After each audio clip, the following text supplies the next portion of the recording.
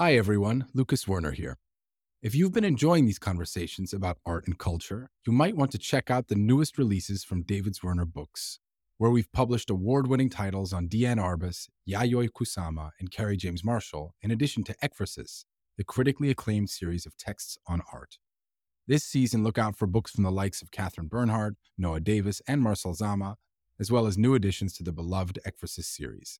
Visit davidswernerbooks.com to learn more.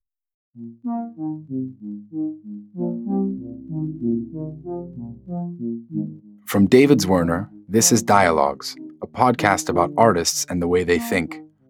Don always said to see the work, you have to really live with it. Going into a museum and seeing it, for 3 seconds doesn't count. So in essence, Marfa is Don saying, okay, here's the work, here's a chair, just live with it for a while.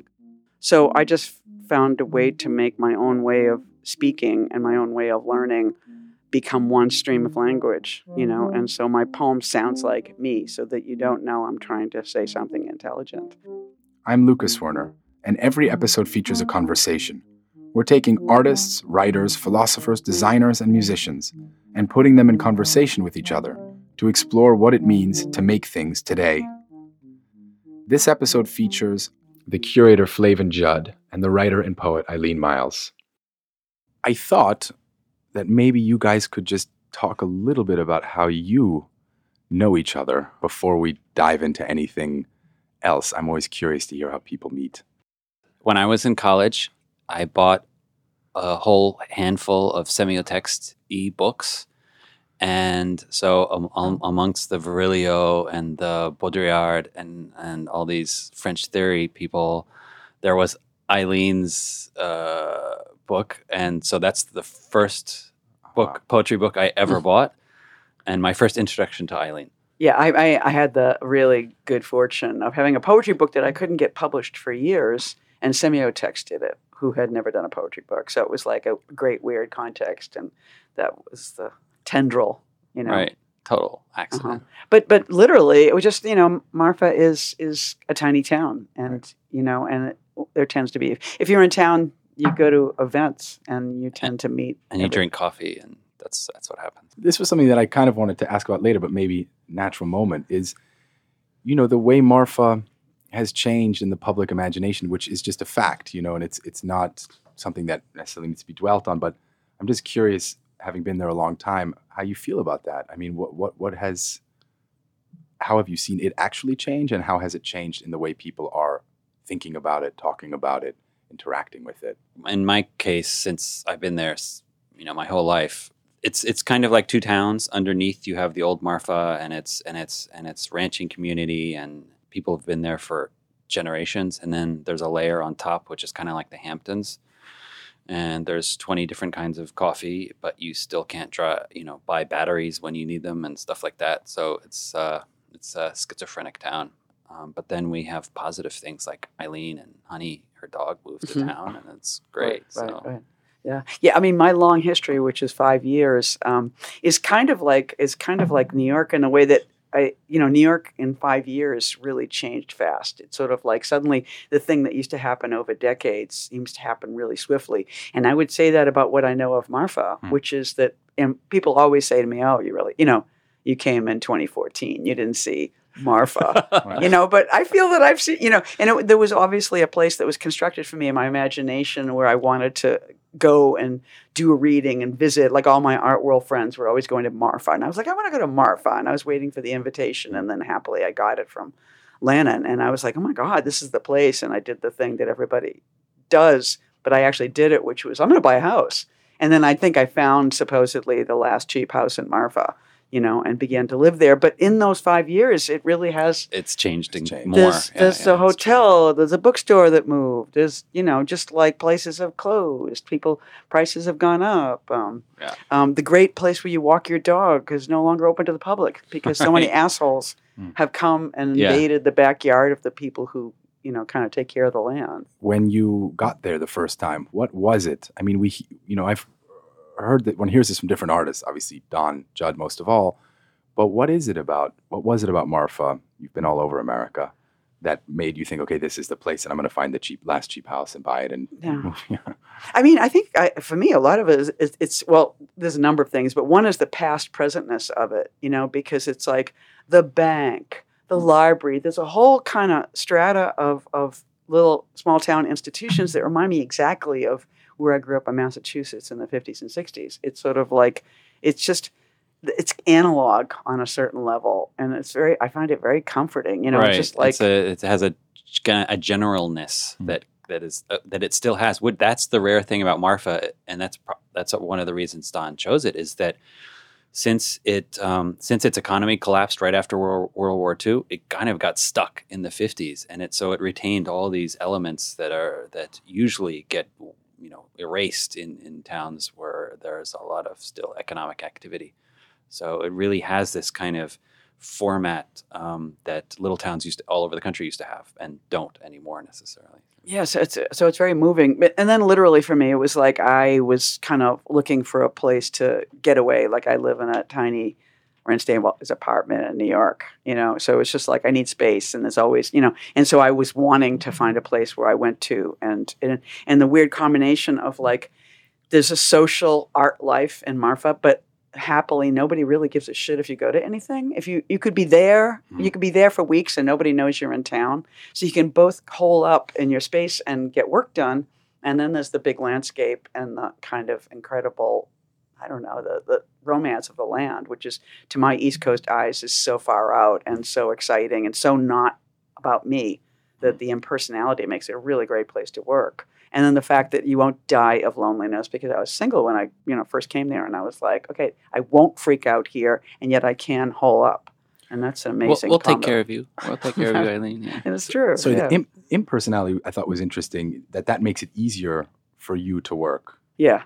Would you say something more? Because of course your personal life comes into your work. But if you're like, it's like I grew up in Boston, I probably couldn't, there would be a very particular thing I would write in Boston. Even New York is too laden with meaning and resonance. There's and a blankness to it. sentimentality. Yeah. And a landscape that really is not yours. That is so not New England. It is so not New York. It's this other scale of existence. And it's not taking your symbolism. Right. It's just not going to accept it. It's just- So, yeah, it Everything gets really pushed gives back. you space to think about other things. Yeah. Will you talk a little bit about, you were there really young, right? You have early memories of Marfa, early experiences there. Lots, Lots, yes. yeah. We went there the first time when I was 4 or something. So, yeah. What age did you move there? Well, we moved in chunks. First, it was Don just rented a really small house within town. Which my girlfriend now owns. Yes, Wow. probably. Is that right? Exactly. Proud to say. Yeah. And Well, she has a name, but we don't have to. Right. Yeah. The house was called the Deanda House. Anyway, and so that was just a summer place, and it was a substitute for Baja California, and we couldn't go to Baja California anymore because you couldn't bring art back and forth, and you couldn't buy property. It was impossible. So Marfa was the Baja substitute. Did you go to high school in I Marfa? went to elementary school, but not high school. High school was New York. Looking back and thinking about Donald Judd writings, volume from 2016, and then this new book, Judd Interviews, do you see that his work shifted in a significant way once Marfa became part of, or the center of his life? The things that started happening, and it's really, you don't want to attribute the work to circumstances really, but the thing that did change was Don started working on the large scale plywood pieces at around the time that we started going to Marfa, and there might be a connection and there might not, but certainly they came out at the same time as, for instance, moving all the old works into the block and setting up the block so that those pieces could be seen. So. And what about the outdoor works, the Corten works? Were those happening before? That was also very much. That's later. The Corten works Really? were kind of late 70s and 80s, so that's much later. Right. Yeah. But I imagine that's something that would have been more difficult to pull off without the kind of Marfa environment. Or Yeah, the Corten is the only complete. material. It's the only material that Don actually hired fabricators within walking distance to consistently make. Right. And unfortunately, he died before that could keep going. But and in a weird way, he was on his second wind or whatever you want to call it when he died, because there was really a lot going on. The work was changing a lot, and the architecture was really happening. So, right. Yeah. As an artist for you, was Don someone who was on your radar, obviously pre-Marfa, but in what way was he part of your imagination or inner life as a New York artist, which he also was? I mean, yourself as a New York writer. I mean, I came to New York in the 70s, and work the kind of work that he was doing in a world that embraces that kind of work was what was kind of happening in New York in the 70s, And so, I didn't quite get it. I just thought, how is this art? I mean, I really was like one of the jokes about Marfa right now is that people who are staying in the hotel say, what is Marfa? What is there to do to Marfa? And they get sent to Chinati, and then they come back and they were like really mad. They were like, I thought it was going to be art, and I have to say I was a little bit like that when I got to New York. And I think Judd's work was just part of what I didn't quite get. And, that changed over the years. But the thing I will say is that the thing that's cool and has been incredible about coming to Marfa is the work actually looks so right there. I would say that a layer of like really relishing the work and understanding it and being excited about it has happened in Marfa by seeing work be outside and it have this kind of changeability and this kind of presentness that is so exciting and real about the work. So in a way, it's sort of like Marfa for me sort of explains what Judd is or was. Well, Don always said, to see the work, you have to really live with it. It doesn't, going into a museum and seeing it, for 3 seconds doesn't count. Right. So in essence, Marfa is Don saying, okay, here's the work, here's a chair, just live with it for a while, come back, go away, come back, go away, come back. It's against the commodification of art. It's against the museumification of art. Right. I was always curious how Don picked the artists that he really wanted to have sort of permanent presentations in and around Marfa.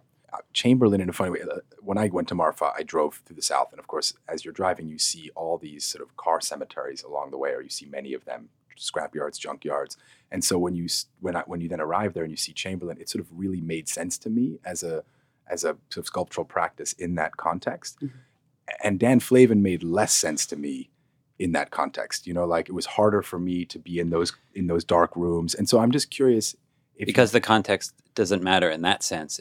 What mattered to Don was the radicality of the artists. And in that sense, for instance, Ilya Kabakov is there, who makes no sense aesthetically. He's not a minimalist. Neither is Chamberlain. Right.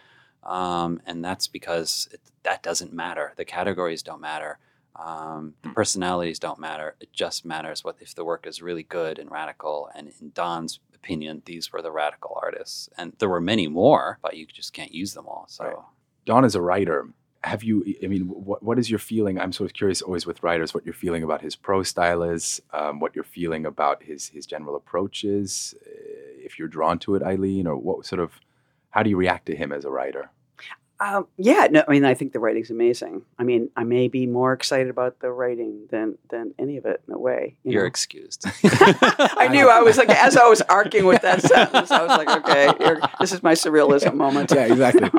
We'll have to cut that one out. Because it's a weird combination of sort of totemic and playful, and it's really careful. And I mean, it kind of reminds me of a few things like Warhol's interviews, which I think are so vernacular, and I think that's there. And then Charles Olson, who is so like pronouncing, and Stein, who was like, this is it, So it's just like all those things happen in the right writing and interfere with each other in a way that's very beautiful, And I think weirdly, I think there is a projected permanence to it, which is like, wow, really, you believe that? And yet there's a certain kind of awe in seeing a writer. It's like that's where he's a little bit like Stein, saying like, really the balls to say that. That's kind of like impossible. And whether it's true or not, it's like the desire to present this and say this is what I want and this is the thing I imagine is really kind of inspiring. I was trying to think of like where the intersection of Eileen and Don is, and like, okay, one's language, one's 3-dimensional objects, and what is the, where is the Venn diagram intersect? And it's Eileen's writing is brutally honest, and it's clear. And I was like, that's exactly what it is. It's in the same way that Don was making art in a certain way because he it couldn't contradict anything that he knew or that was known or that was experienced, and he didn't, he didn't want to add more necessarily. But it was an attempt to be brutally honest and to care about space and time and being in the present. And there are phrases in Eileen's writings that are very specific and small about light and about objects and about people, like the gestures of people. And it's very much about the here and now, and that's exactly what Don's art is about. I mean, I find it's very American writing, Right, which is a very kind of developing vernacular.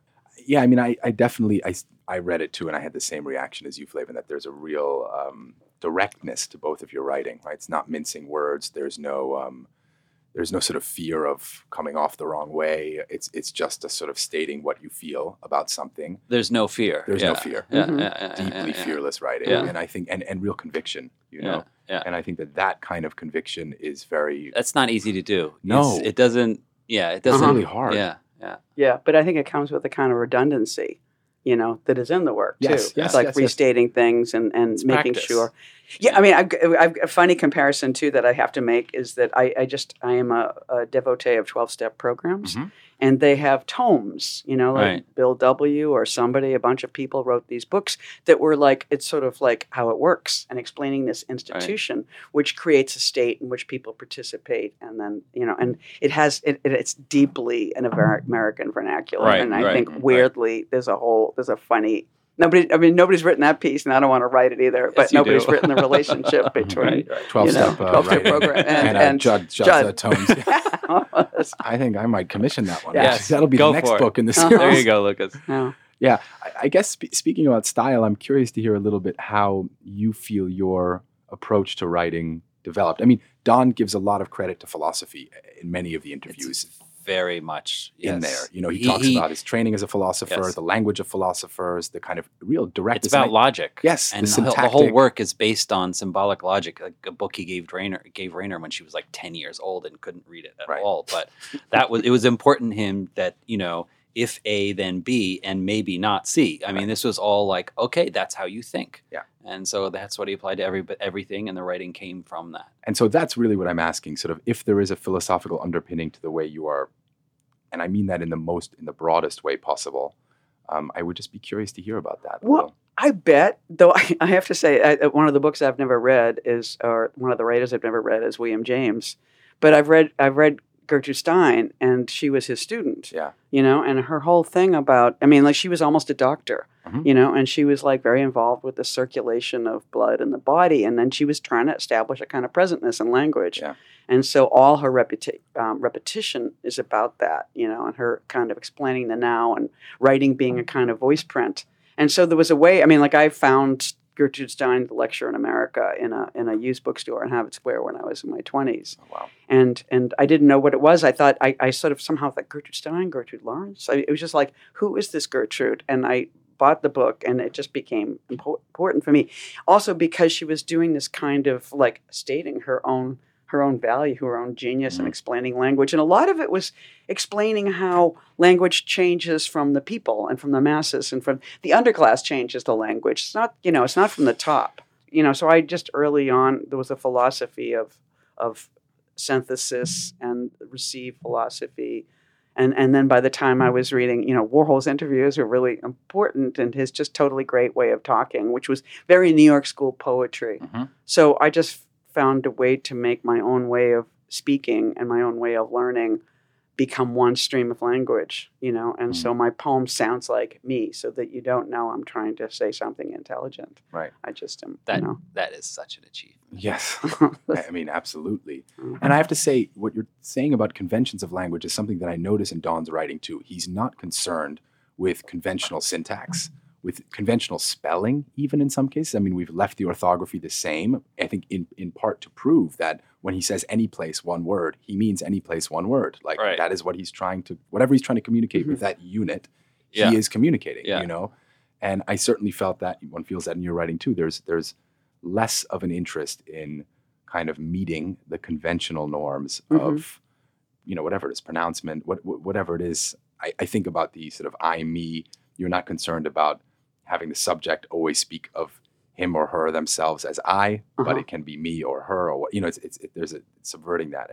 But I think in both cases, sorry to speak for Eileen, but I think in both cases, to build oneself up as an individual in kind of in the way that Eileen just mentioned, that is to be against the convention. At the risk of it becoming too abstract, maybe it's, for me, it might be worth, and maybe you guys agree or not, thinking a little bit about how that happens, because meaning how one crafts a life where a degree of individuality becomes the kind of staple, because it's not the case for most people, I would say. That's a hard state. And how does that, call it strength or whatever it is, develop, or what does it look like in development?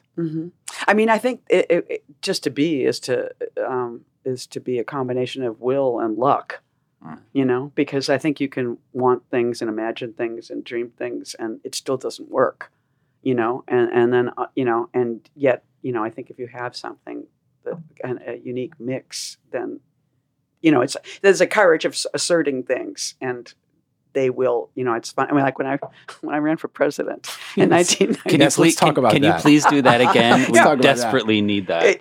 I just realized this thing about being, you could put certain things out in public and you think, okay, this is ludicrous. And you discover that, or I've made books like this. Like I think, how could this book possibly work? And then you quickly find out who it does work for, right? So that when you make yourself public, you become this kind of sticky thing, right? And you see what does adhere to that. I think that's exactly. I mean, there are a lot of, for instance, Judd works that he thought up, and then they were made, and then he saw them. So in his case, it's like some worked and some didn't. He didn't know ahead of time. It was a total jump into the unknown. Right. And you have to make all these decisions. And either you make all these decisions, the thousands of decisions you make every day, either you're making them or they're made for you. And you just have to figure out which ones are important. The kind of being deliberate about all those decisions. It's paying attention. I mean, Don's artwork is about paying attention. That's interesting. So, and that's probably also when you said presentness a couple of times, but that's really what you're talking about in some ways. Is if you really pay attention to something, you are present with the object. Right. I mean, one of the things about Don is that his complete, lack of religion and the whole schools of philosophy was that, well, this is all we get, and this is the most amazing thing we'll ever see by far, and the thing that is seemingly so banal to us is actually the most amazing thing we can experience. So we should pay attention to it. Right. I just want to comment on a thing I actually also enjoy about the writing of Judd, and probably something I'm excited about my own, the courage to talk badly in public about other artists and curators and institutions. It's just like people, I mean, I think this, especially now, as a sense that publicly we don't shit talk, because it'll come back to you and it'll take something away. And one of my favorite writers, Roberto Bolaño, was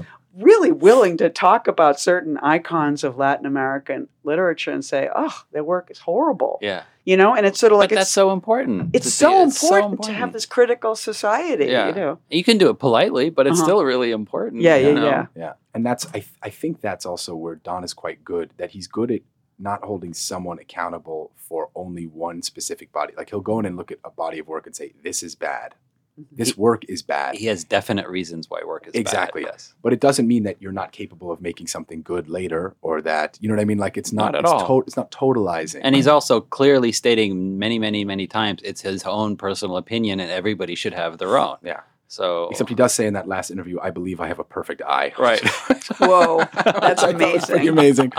He said, they're talking about investing in art and Chase developing this art investment fund at that last interview. And he's like, but I just have to say, if it were me, it would be successful, but Chase will fail because they're bad at investing money too. They've lost so much money. Well, he was right, wasn't he? Exactly. It's like if I had a little bit of cash 10 years ago, I would have had a great Reinhardt painting. I would have had this. I would have had that. I have a perfect eye. That was pretty incredible. He's right. One thing that I like about these last interviews is they start to show another side, I think, to Don than the one that is sort of in the public imagination, which is quite austere. And I'm wondering if I'm just curious to hear a little bit more about that other side from you, whether it's him talking more loosely about whatever. He talks very freely about a lot of things, And I don't think we experience him that way, or most audiences experience him that way. One of the things you can get, since if you have the misfortune to read the entire book all the way through, one of the things you get Which is you've done a few times. Yes, which I've done now a couple of times. One of the things you get is he's constantly asked the same questions over and over and over and over. So that means whatever public is out there, they get the same answers over and over and over again. And I think that's, all you have to do is ask different questions and you'll get different answers. So, but that's what, journalists are as lazy as anybody else, so they ask the same questions. So I'm not surprised that he's, a nice, fuzzy, warm person with lots of different angles. It's normal to me. It's just, okay, maybe news to other people, but... Weird question, but since we have you here, what was he like in a kind of interpersonal, in moments of downtime, private, like, what were those interactions like? I'm guessing saying, like, what was he like as a person? I don't know how to answer that. Yeah. He was a normal guy. Yeah. Warm, distant. Let's put it this way. He was very warm, had a really good sense of humor, but very serious about working. And he liked what he liked, and he was not going to waste his time, going to openings and stuff like that, because he knew if he didn't like the work, why before. Right. Is that something, Eileen, that you think about in terms of the persona that is constructed for someone from the outside based on whatever it is, interviews, perceptions, constructions, and the kind of inner life that you perceive in yourself? Well, I think at a certain point when you start to have a body of work, people start to talk to it all the time, and you happen to be there. It's a weird experience. Yeah, you just happen to be there. That's a good way of putting it. Yeah. And so I think that is awkward. And then, I think all you can do is try and perform what it is that's actually going on now and not worry about, fulfilling that or feeling compelled to be that. I mean, what's interesting in your case, of course, is that it's not a secret that, of course, now with, Amazon shows, and there's sort of like there's a whole mainstream kind of not assumption of whatever you've been doing for a very long time, but a renewed appreciation and a kind of taking on in the mainstream of that. I'm curious. Yeah, I mean, are you happy about that? Are you not? I mean, do you even think about it? Well, I mean, I think it's cool. I think it's really funny if a young person comes up to you and sort of tells you that they know your work because of a TV show. Right. I mean, I feel like that's success as an American poet. Oh, I think because definitely you're one of very few, I would say. Yeah. No, I mean, because growing up, it's like TV was the most informing art form of my generation. It was just like I grew up in that first generation of television. And that it's evolved as a form means that we can evolve to some extent with it, which I think is, I mean, obviously I think if we want to go to what like when TV came to Marfa, it was a weird collision and one that didn't actually take. What do you mean by that, when TV came to Marfa? Well, I mean, shall we talk about Yes, I Love Dick? Why not? Go ahead. Which I think was so much about Judd, which is really funny. I think that I just read the book, so the book, I love the book. I think the book is a masterpiece, and I think one episode of the show was really good, but I think the thing that was so funny was that there was this compulsion to do Judd, out of this male character in the book, Dick. They just thought the only way to do it was to kind of conflate the two. Yeah, which was interesting but not successful. I certainly feel, having not been someone who grew up watching much TV or movies for that matter, that what is being made, there's a lot of bad things being made, but there is also some really interesting stuff being made. Sure. And I mean, is that a medium that you pay attention to in your own work or in your sort of creative life? I mean, I've even written a couple of pilot. I mean, it's a kind of it's the fact of that world. I mean, I can't help. I'm very excited about the existence of it. Like, of course, I watch shows obsessively. Succession, most recently. Right, it's kind of an amazing kind of critique of our moment, and it's funny and it's horrifying and so on. But it's like, but I think that there just is this kind of Dickensian thing where we really have the serial novel occurring on television. That's exactly right. I mean, everybody I know, every writer, every artist I know struggles with that. They go through periods where they're reading a lot, and then you go through periods where you're just obsessing on some show, and you're just like, I'm jonesing for it. I'm getting up in the morning and I'm watching that, right, and it's crazy, And so the result is that I've even, been invited in halfway to that. One of my books got optioned. I became a member of the Writers Guild. I wrote a screenplay. I've written a couple of pilots. What was Don's, he talks about it a little bit, but Don's relationship to TV? Was there TV out in Marfa? It's a good question. This is a really good question. Yeah. We didn't have a TV until Nixon was getting impeached, and that's when we got a TV. Huh. Got it. Was it because it was bad? Were you one of those households where children are not allowed to watch? It was just like, Mine it was like just that. like the box that you didn't need. And so we didn't have one. Did you later become one of those people who couldn't stop watching television? I watched monster movies after school, like religiously. Yeah. So like, I don't know, 3:00 Creature Feature or whatever it was. Yeah. And because every kid who was not allowed to watch television, it became their main drug. Yeah, I've dated them. It's completely. just like, Yeah. Because I wasn't, and I have to say, I never really. I'll You watch missed it from time it. to time, but You I missed missed it. it. Yeah, maybe I missed it. Now there's too much stuff. Now you just have to just tune it out. It's weird now. Yeah. Well, I think it's weird, but in a funny way, there's so much that you can actually find something that speaks to you. Yes. Oh yeah. Typically, like, you can There's find lots one out thing because there. there's such a diversity. Yeah. Yeah. There's so much being made that eventually you find something interesting. There's going to be Yeah. highbrow stuff, lowbrow stuff. It's Yeah. just so much more. But what's weird, or I can't help thinking of this thought, is that it somehow replaces the city. Huh.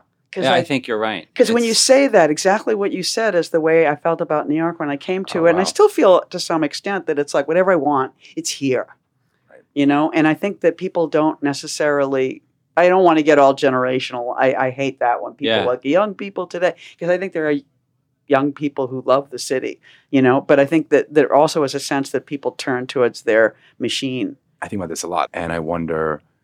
Ironically, poetry is sort of coming back again hugely, and I think it's in part because, and this sounds silly, that the digestibility of poetry as opposed to long-form prose, meaning it's just easier to interact with a bunch of short poems and feel something immediate and feel it powerfully. And I think, weirdly enough, that this new generation of readers will be real readers and writers of poetry, but maybe less of, long-form novels, things like that. Right, and because people are texting and people are tweeting, and those are like poems. And I think when novels become more like accumulations of smaller things, Then it it's will. like stylistically, we just have to think of different ways to construct. Yeah. What are you working on? What's been occupying you? Well, I know. I just finished. Well, I won't even talk Yes. about it. I just finished giving a talk that made me completely crazy, so I won't. Yeah, I won't talk about that. But I'm writing a new novel. I'm starting a new novel, and the only thing I can say about it is that I want it to be mammoth. I just because I have not read Nausgard, and I feel like I've heard too many, and it's just there's so many works of giant male genius, and I just think I'm really interested in writing a 1,000-page book. Mm-hmm. So. Whether I can do that or not, I don't know. But that's my task this year. So I'm sort of not writing.